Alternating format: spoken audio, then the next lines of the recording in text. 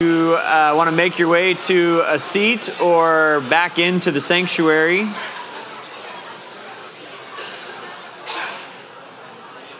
I want to start by sharing what is a common experience for like all of humanity, I think, at least as far as I know, and that's when someone they've just had a baby.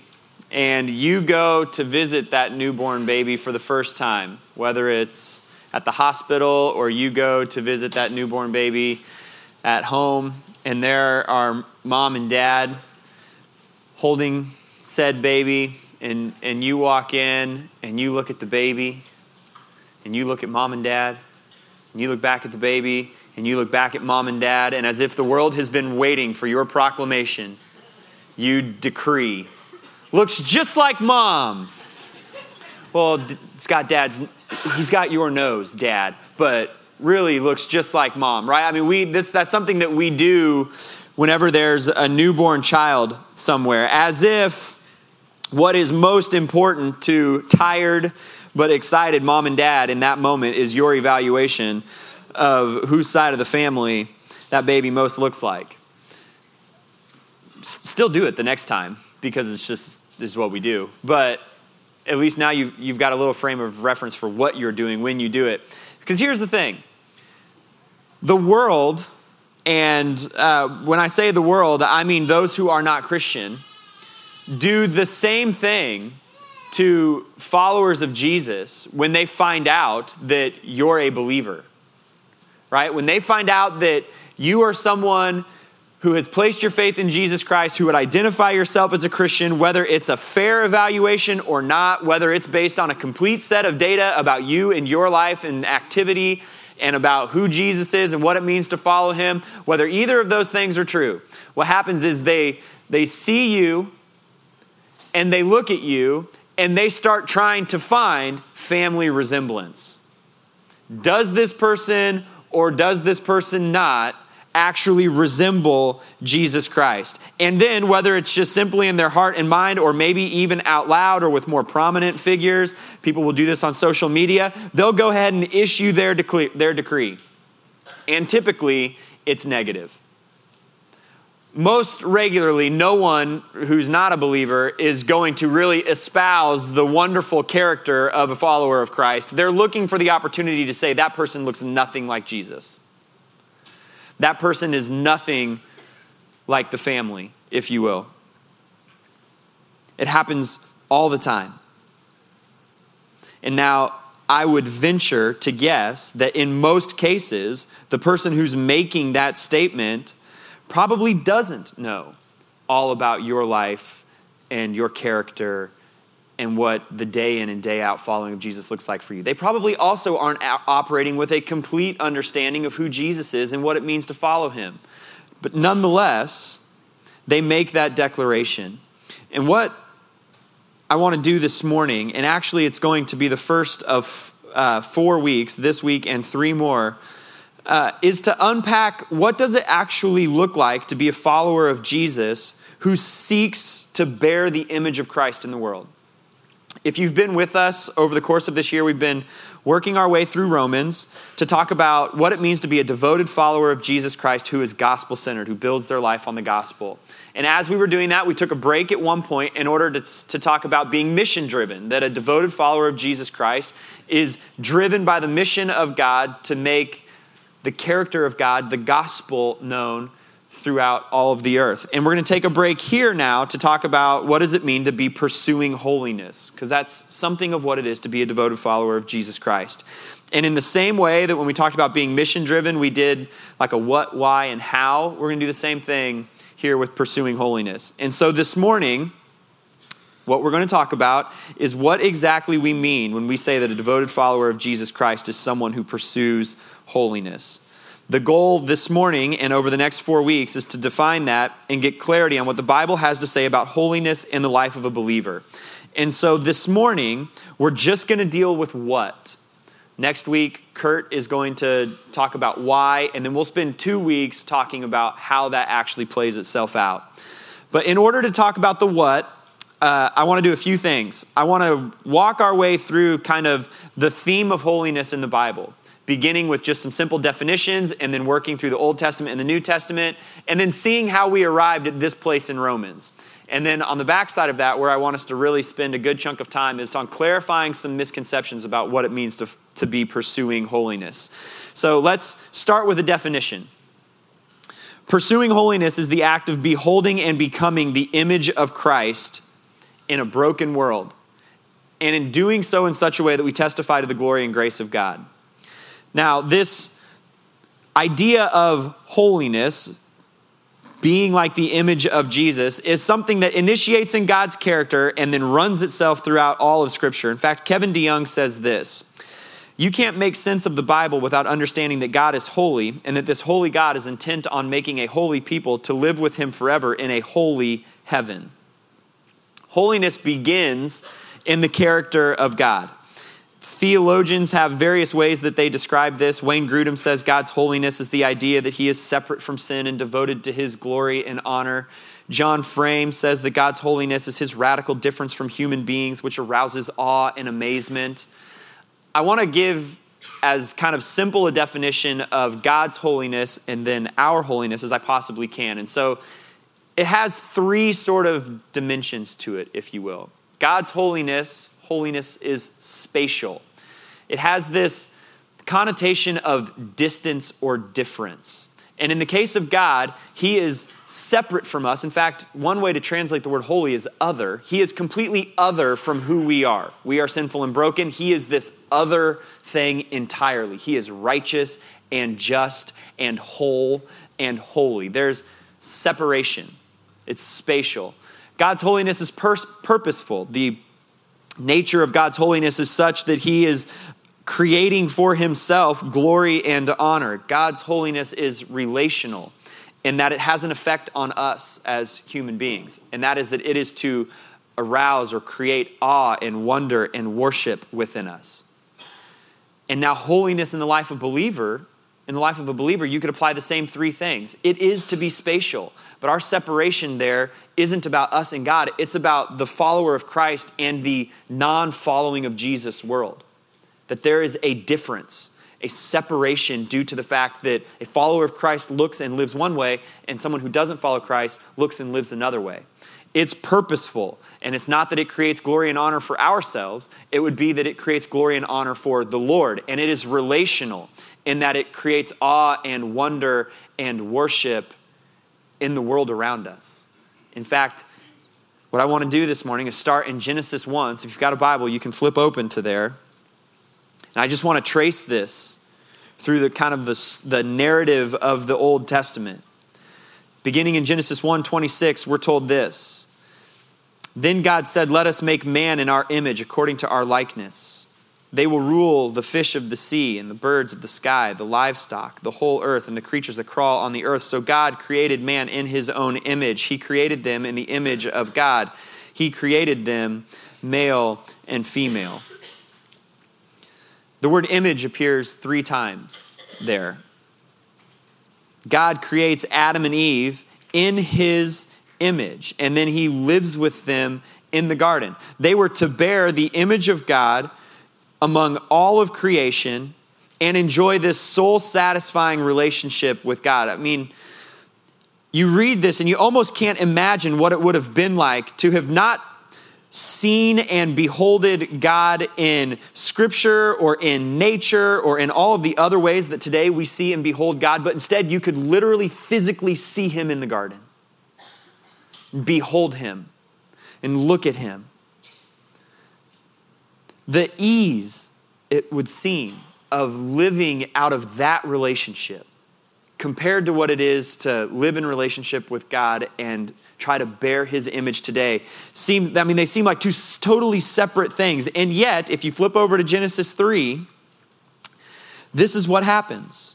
The second half of verse 1. He, the serpent, said to the woman, did God really say, you can't eat from any tree in the garden? The woman said to the serpent, we may eat the fruit of the trees in the garden, but about the fruit of the tree in the middle of the garden, God said, you must not eat it or touch it or you will die. No, you will not die.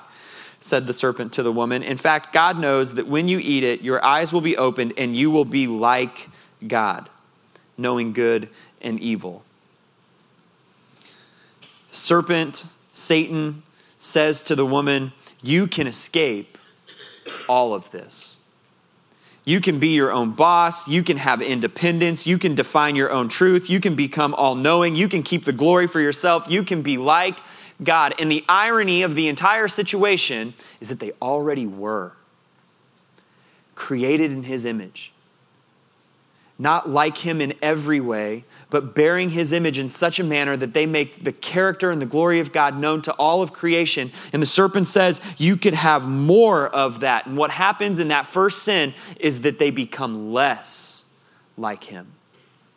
The image of God in them is not erased, but it is marred. It is not destroyed, but it has been broken inside of them. And so by eating that fruit, sin enters the world. And yet God's desire does not change, that there would be these people who live in soul-satisfying relationship with him, who behold and become his image in the world and make his glory known throughout all of creation. And so in the story of the Exodus, not just the book of Exodus, but the story of the Israelites being saved from Egypt, God repeatedly asks Pharaoh to let the Israelites go that they might do what? Worship him. Behold him. See him. Right? And so he powerfully saves them from their slavery and he leads them to Mount Sinai. And here are these people who are to worship God out there in this wilderness. They've just been redeemed by him and they are going to bear his image, be his people in order that God might make himself known to sinful humanity to the ends of creation through these people. And he gives them the 10 Commandments and he says, here's how you can do it. Redemption came before the regulations. Grace came before the law. But the law certainly does come because once they're redeemed and they're out in the wilderness and no longer in danger from Pharaoh and his army, the Lord gives the Israelites an exhaustive law. It starts with the 10 Commandments, but it continues through Leviticus and through Deuteronomy. And there are all of these moral and civil and ceremonial laws that are to govern and guide the way that they live. Why? In order to make the Israelites a people whose holiness, whose separateness has a purpose, that it would glorify and honor the Lord, and has this impact that the image of God would be bore into all of creation. People would see it and there would be this awe and wonder and worship. Kevin DeYoung continues on in his book, The Hole in Our Holiness, and says this: the whole system of Israel's worship revolves around holiness.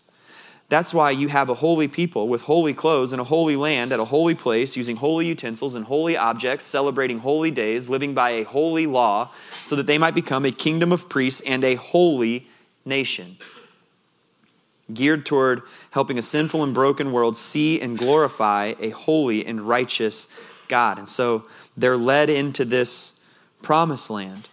And God gives them a clear command. Clear it out of all the false gods and the people who worship them. Why? So that the land would be holy. And so that they don't behold the wrong thing. There's a truism in life, and that's that you become like what you behold. I become like what I behold. And the entire story of the Israelites in Canaan can be summed up with the following statement: they were beholding the wrong images, and therefore being and becoming the wrong images. They don't eliminate these false gods and these false worship practices from in the land. And so they end up worshiping them, beholding them. And their lives look indistinguishable from the lives of the people that live there in the promised land in Canaan with them. And because of that, in judgment for their continual idolatry and sin, they're exiled. God brings judgment upon them and they're sent from the promised land.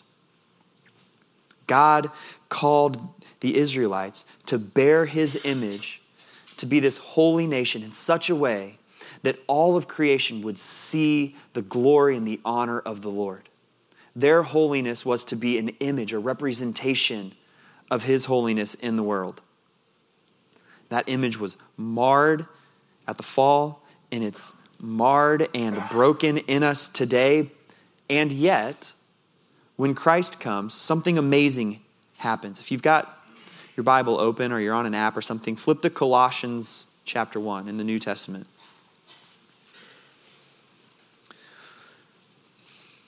Look at the way Colossians describes Christ. The whole passage, beginning in Colossians 1:15 down to verse 20, is beautiful description of Jesus. But it begins in a critical place. He is the image of the invisible God, the firstborn over all creation. For everything was created by him in heaven and on earth, the visible and the invisible, whether thrones or dominions or rulers or authorities. All things have been created through him and for him. He is before all things, and by him all things hold together. Down to verse 19. For God was pleased to have all his fullness dwell in him, and through him to reconcile everything to himself, whether things on earth or things in heaven, by making peace through his blood shed on the cross. It's as though God says, you need something that shows you perfectly what it is to bear the image of God in the world. And he'll do it in a way you simply could not. And he will die as though he had lived just like you. And by faith in him, you can be brought into him. That's what we've been talking about in Romans. By faith, by grace, through faith in Jesus Christ, you're brought into that perfectly bared image. In Christ, we see what it is to bear the image of God perfectly. He is perfect and glorious, and his holiness is undiminished and unblemished and unfading. I'm going to walk through Romans and just kind of show why it is that we've paused here to talk about this topic. Romans 1, verse 1, all the way down to Romans 3, verse 20 is all about sin. It's this unbelievable description of the way the image of God is broken within humanity. And if you look at Romans chapter 1, verse 22, it says this, that claiming to be wise, they, that's humanity, became fools. What did they do? They exchanged the glory of the immortal God for images resembling mortal man, birds, four-footed animals, and reptiles. They started beholding something else. And by doing so, they became something else in the world. We looked at and served and worshiped the wrong thing, and we became like them. But, Romans 3:21, praise the Lord, God has not left us in that place. Because now, apart from the law, the righteousness of God has been revealed, attested by the law and the prophets. The righteousness of God is through faith in Jesus Christ to all who believe, for there is no distinction. Anyone can place their faith in the perfect image bearer of God and receive God's grace and thus be saved from their sin. Romans 4, the whole chapter, is all about the fact that this is by grace alone, through faith alone. And Romans 5 is this unbelievable truism that because of that grace and through your faith, you've been moved out from under the imperfect image bearing of Adam, and you've been not only brought under, but into the perfect image bearing of Jesus Christ. That's what happened at your salvation. And then Paul makes his first command in verse 6, or in chapter 6. Consider that truth and then live as though it is reality in your life. The most amazing thing has happened to you by grace through faith in Jesus Christ. You've got this new status. You've been given new life. You've been brought into Christ. Live like it. It should be impossible for you to continue in sin because you've got union with Christ. It is illogical for you to continue in sin because you've got a new master. It's no longer your flesh and your sin. Your new master is Jesus Christ. And he has powerfully not only granted you forgiveness, but he has brought power into your life to raise you from dead to alive in Jesus Christ. Paul says, live like that's the truth. In all of this, before we even really dive into breaking down what pursuing holiness is, we've got to see that this begins in a place of being gospel-centered. The reason we are mission-driven as devoted followers of Jesus Christ is because we're centered on the gospel. The reason we would pursue holiness as devoted followers of Jesus Christ is because we're centered on the gospel. You don't put either one of those things first. You're not mission driven and thus you get saved. You're not pursuing holiness and thus you get saved. You understand the gospel and you see the beauty of it and you accept God's grace through faith in Jesus Christ, and then you are mission driven. And then you pursue holiness. Here's the truth about holiness in the life of a believer. Entirely because of Christ, our holiness is positional, it's progressive, and it will be perfected. The positional and the perfected were done to you. Your positional holiness happened to you by grace through faith in Jesus Christ, right? If you remember from the week we worked our way through Romans 3:21 to 31, you have been righteoused by the righteous one. That's what's happened. You have been holied by the Holy One. You placed your faith in Jesus Christ. You received the grace of God. You were saved, and now you're standing in now you're standing in Christ rather than in Adam. The space has been closed. You can stand in the presence of the Lord. Positionally, you are holy. His righteousness covers you. His holiness covers you. And it will be perfected one day. You will get a new resurrected body and you will spend eternity in a new heaven and a new earth where there will be no sin. Holiness will reign completely supreme. That will happen to you in the blink of an eye, we're told. And yet in between those two realities, our holiness is to be progressive or progressing. We're commanded to pursue it. You were under the full weight of God's wrath, but by grace through faith in Christ, now the full power of God has been made available to you. It has made you holy. It is making you holy, and it will make you holy one day. And thus, the New Testament is just littered with statements about our intentionality in pursuing holiness. There's a list of these up here. It's going to be hard for you to write them all down, but you could take like a snapshot or something on your phone if you wanted to go back and look at these. This is not exhaustive by any means, but this is what the Bible has to say about what holiness should look like in the life of a follower of Christ. The first three are Jesus himself.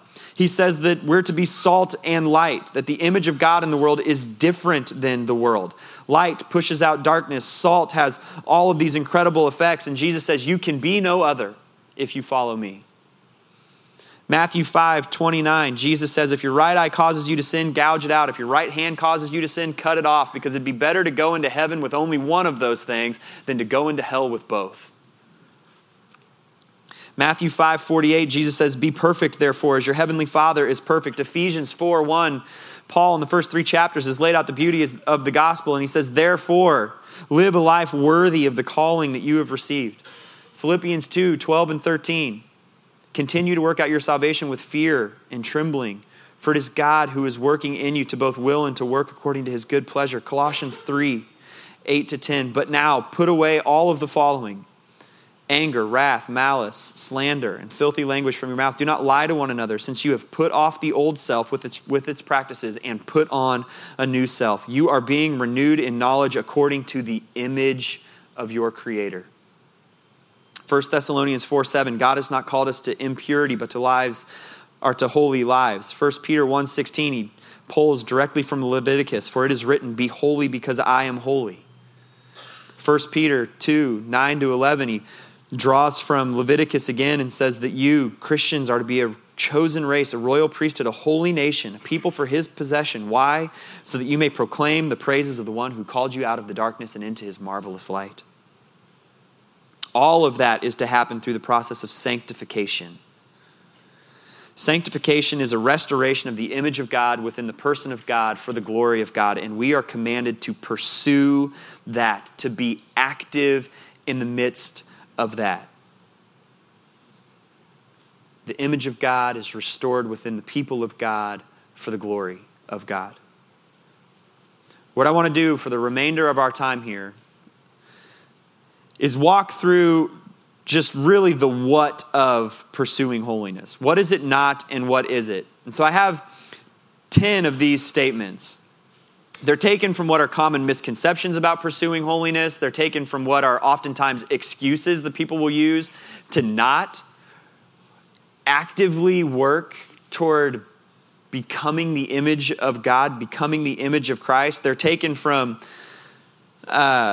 just lies or faulty thoughts that sometimes we slip into and we don't even know that we believe them, but we live as though they're absolutely true. And so we're going to build a list up here. On one side is what pursuing holiness is not, and on the other side is what it is. And there are going to be 10 of these as we work our way down. Pursuing holiness is not legalism. It's responsive. Legalism is like this get out of jail free card that Christians want to use whenever somebody tells them to do something and we think it sounds rigid and or not fun.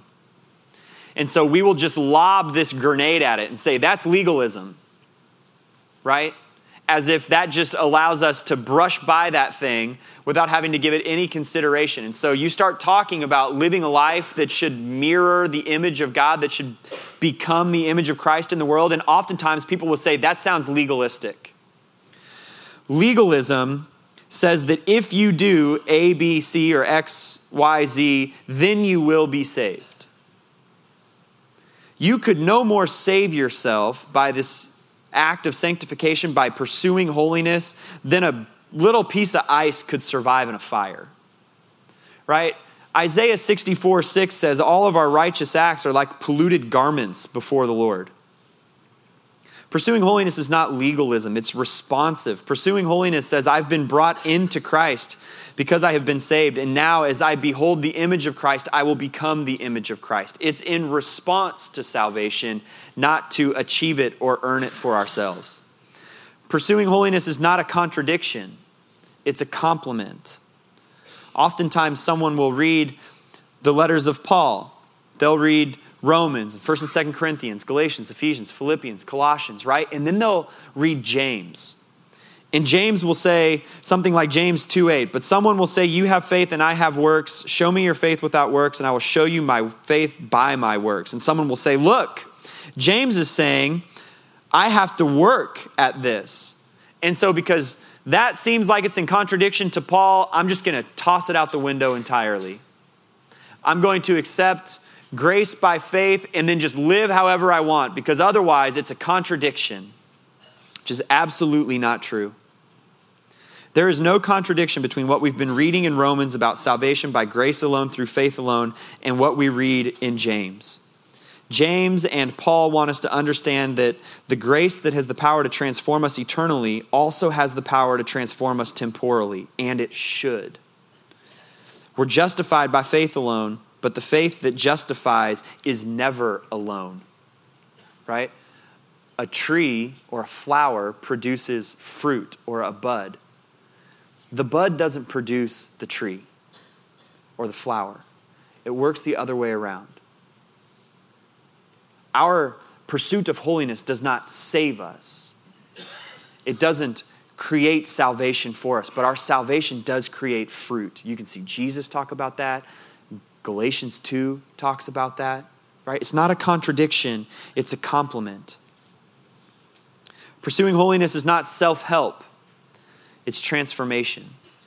Self-help is the idea of doing what you can in order to make yourself the best version of yourself. Pursuing holiness is something entirely different. Let me give an example before I go into it. You might decide one day, you know what? I'd really like to cuss less. Sometimes I get into a certain moment and I can't help it. Words just come out of my mouth. Cuss words. And so you develop some strategies. You come up with a list of cuss word alternatives, right? And so now anytime you want to cuss, you use one of the alternatives rather than using the cuss word, right? A great little self-help strategy. It makes it so that your children don't hear you use swear words or whatever the case might be, so that you eliminate using those. But nothing transformative has actually happened there, right? You can say, gosh darn it, and mean the exact same thing as the other one. Self-help says, I'll just build some strategies and kind of clean up the outside of my cup, if you will. Pursuing holiness, the process of sanctification, is transformative. It says this: God, I see that your word has a lot to say about my tongue and the way that I use it. And I recognize that sometimes I use my words and my tongue to do things that are contrary to what your scripture says. Would you transform my heart entirely so that I desire to do something different altogether with my words. That's transformation. Something inside of you radically changes. Self-help is wonderful if you just want to stop being so angry that you don't yell at your children anymore. Transformation is necessary if you want to get to the root of the anger problem and actually replace it with something more righteous. Pursuing holiness is not self-help. Pursuing holiness is not passive. Instead, it's active submission. There often exists this thought that I'm just going to drift my way into Christ-likeness, as if pursuing holiness is like floating on a lazy river that happens to lead you to restoration of the image of God inside of you, right? It's like you're at Oceans of Fun, you hop on the little lazy river, you do nothing but get inside the little floaty thing, and then poof, you're on the other side of the water park, right? That's what passive is. Let go and let God. I'm just going to lock myself inside my house for 4 years. I'm going to do absolutely nothing but watch Netflix. And then I'm going to walk my way out of my house 4 years later and look just like Jesus Christ. There's a strain of Christianity that says, just let go and let God. Just let him do what he will inside of you. And now look, you're thinking to yourself, well, Tim, God could, to which I will say, absolutely. There are people who have these amazing testimonies of a stronghold or a sin in their life, and they, at their moment of conversion, at their moment of salvation, that thing removes itself entirely from their life. Right? God can do that. I would go so far as to say that that is not normative. We praise the Lord for those moments. I mean, thank God that he can remove those kinds of temptations and sins in our lives.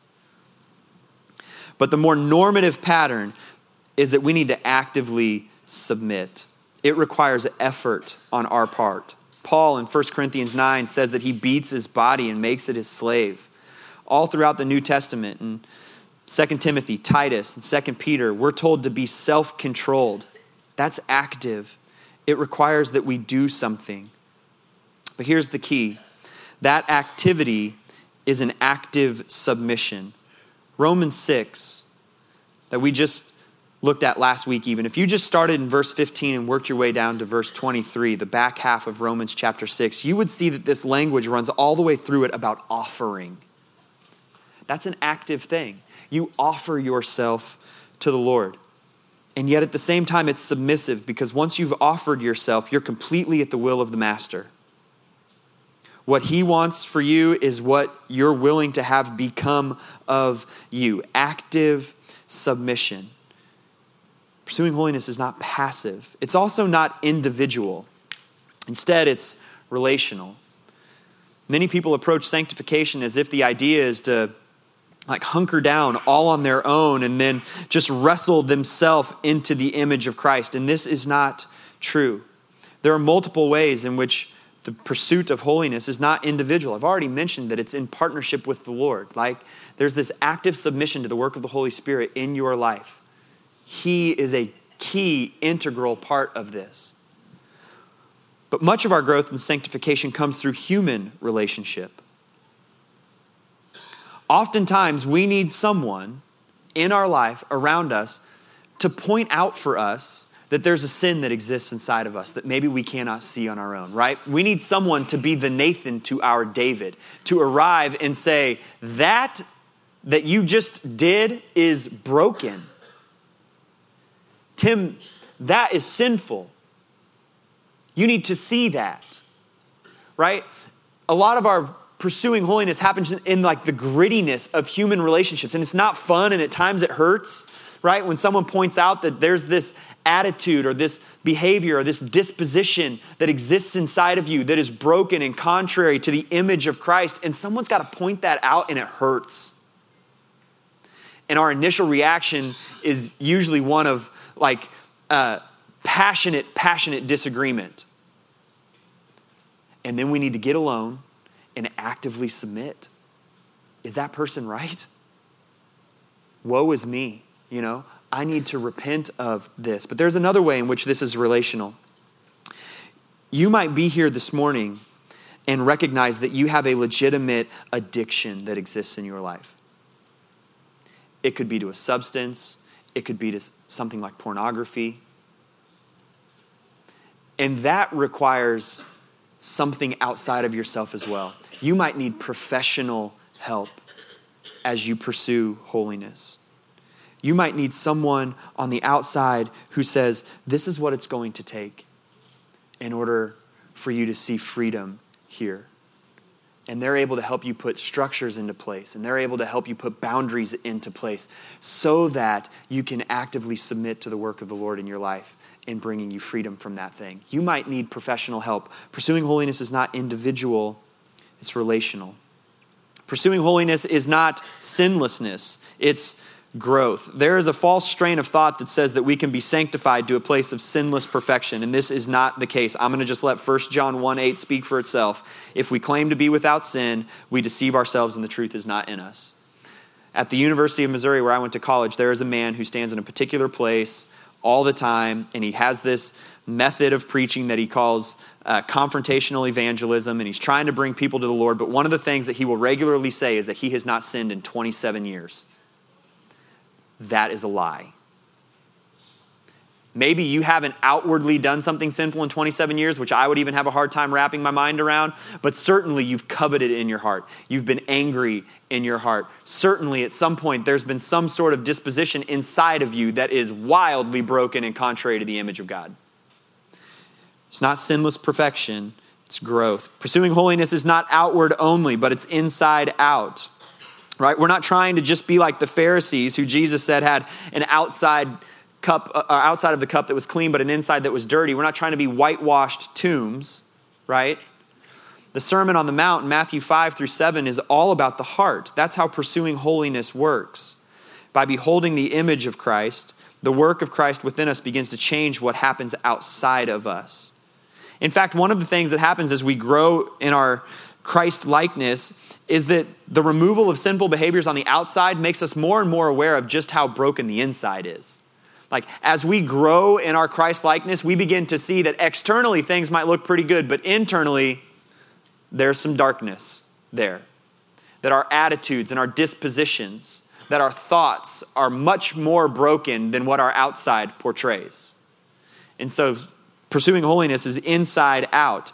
Pursuing holiness is not smooth, it's a process. What we want, especially in the life of someone else, not in our own life, is for pursuing holiness to be this like nice, smooth upward line, right? Like on the Price is Right, the little yodeling guy that goes up the side of the mountain, and it's like perfectly smooth, right? Climbing no mountain works that way. Climbing a mountain is a bunch of switchbacks. It's up in elevation and then down a little bit. And it's this long, long process that after hours, you break through the tree line and you look down and there's your car.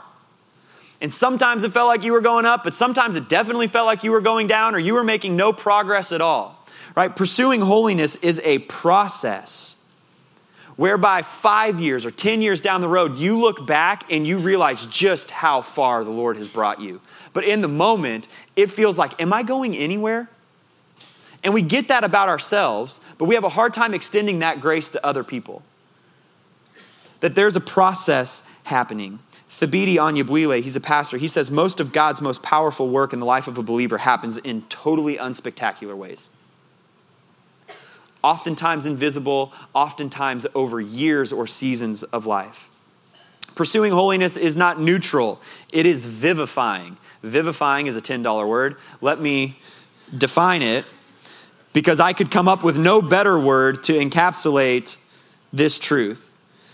Pursuing holiness is not merely the act of eliminating bad stuff in your life in order to arrive at a place of moral neutrality. There is more to pursuing holiness than that. Sanctification works both in mortification, so like the killing of sin within you, and also in vivification, which is the enabling and empowering of righteousness within us. The goal of our pursuit of holiness and our growth in Christ-likeness is not to arrive at a place where we simply don't do bad or sinful things. It's to have the life of Christ enlivened inside of us, brought to life within us, so that the model of Jesus flows out of us in all of its love and compassion and positive righteousness. James 4:17 says, "So it is sin to know good and yet not to do it." Pursuing holiness is knowing good and doing it. It's vivifying, not just neutral or not just mortifying. And then last but not least, pursuing holiness is not proud, it is humble. Ultimately, your growth in sanctification is not about you. It's about God. The purpose of Adam and Eve bearing the image of God was in order to make the goodness of God resound to the very ends of his creation. And the restoration of that image within you and me, within all who place their faith in Jesus Christ, is for that same purpose. It's to make known, to display, to portray the character and love and glory and beauty of God among all creation. It's not so that someone looks at you and says, wow, look at how holy that person is. It's so that someone looks at you and says, wow, look at the transforming power of Jesus Christ. Look at the transforming power of the gospel. We'll come back to this verse down the road here, especially in the last couple of weeks. But I want to leave us this morning with 2 Peter 1, verses 3 through 9. Jot it down and you can go back and look at it. It so wonderfully encapsulates these 10 things. Here's what it says. His divine power has given us everything required for life and godliness through the knowledge of him who called us by his own glory and goodness. But these he has given us by these he has given us a very great and precious promise, so that through them you may share in the divine nature, escaping the corruption that is in the world because of evil desire. For this reason, make every effort to supplement your faith with goodness, goodness with knowledge, knowledge with self-control, self-control with endurance, endurance with godliness, godliness with brotherly affection, and brotherly affection with love. For if you possess these qualities in increasing measure, they will keep you from being useless or unfruitful in the knowledge of the Lord Jesus Christ. His divine power has given you everything that's required for godliness, so that we might make every effort to supplement our faith with the image of Jesus Christ living in and through us. Why? So that we might not be unfruitful or ineffective in bearing his image in the world. That's what it is to pursue holiness. To behold and become the image of God in a broken world, so that they might see his glory and his honor and just be in awe and wonder of who he is. And then, if we're mission driven, we share the message of the gospel of Jesus Christ. And it is so beautiful and compelling that it would be hard for one to walk away from. Amen? Amen. Let's stand up and worship the God who is powerful enough to not only save, but also to transform.